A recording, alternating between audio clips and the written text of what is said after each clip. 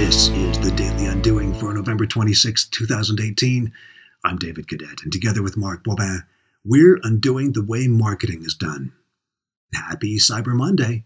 Coming on the heels of Black Friday, this is a day for people to take time away from friends and family and go on their devices and make some timely purchases. Wait a second, isn't that what we do every day?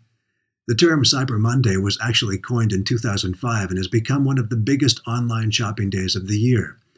Is this something to celebrate? Well, many will place the blame for the increased consumerism at the feet of marketing.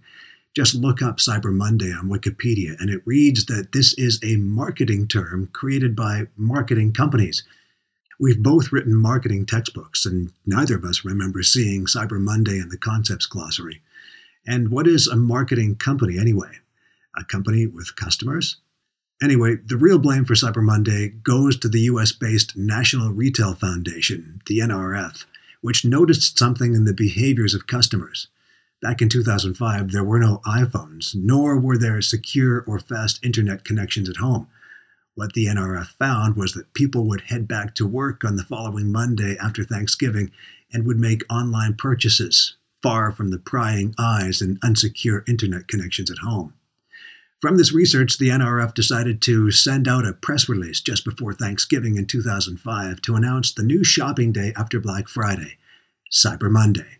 In the end, this is a case of an organization doing research on the behaviors of customers and responding with an action. Society does the rest. If you don't feel like celebrating Cyber Monday, you have the choice to step away from your Amazon app. If you enjoy Cyber Monday, click away. Just don't blame or congratulate marketing for what you decide to do. Undoing marketing. That's what we do, and you'll find examples here on the Daily Undoing.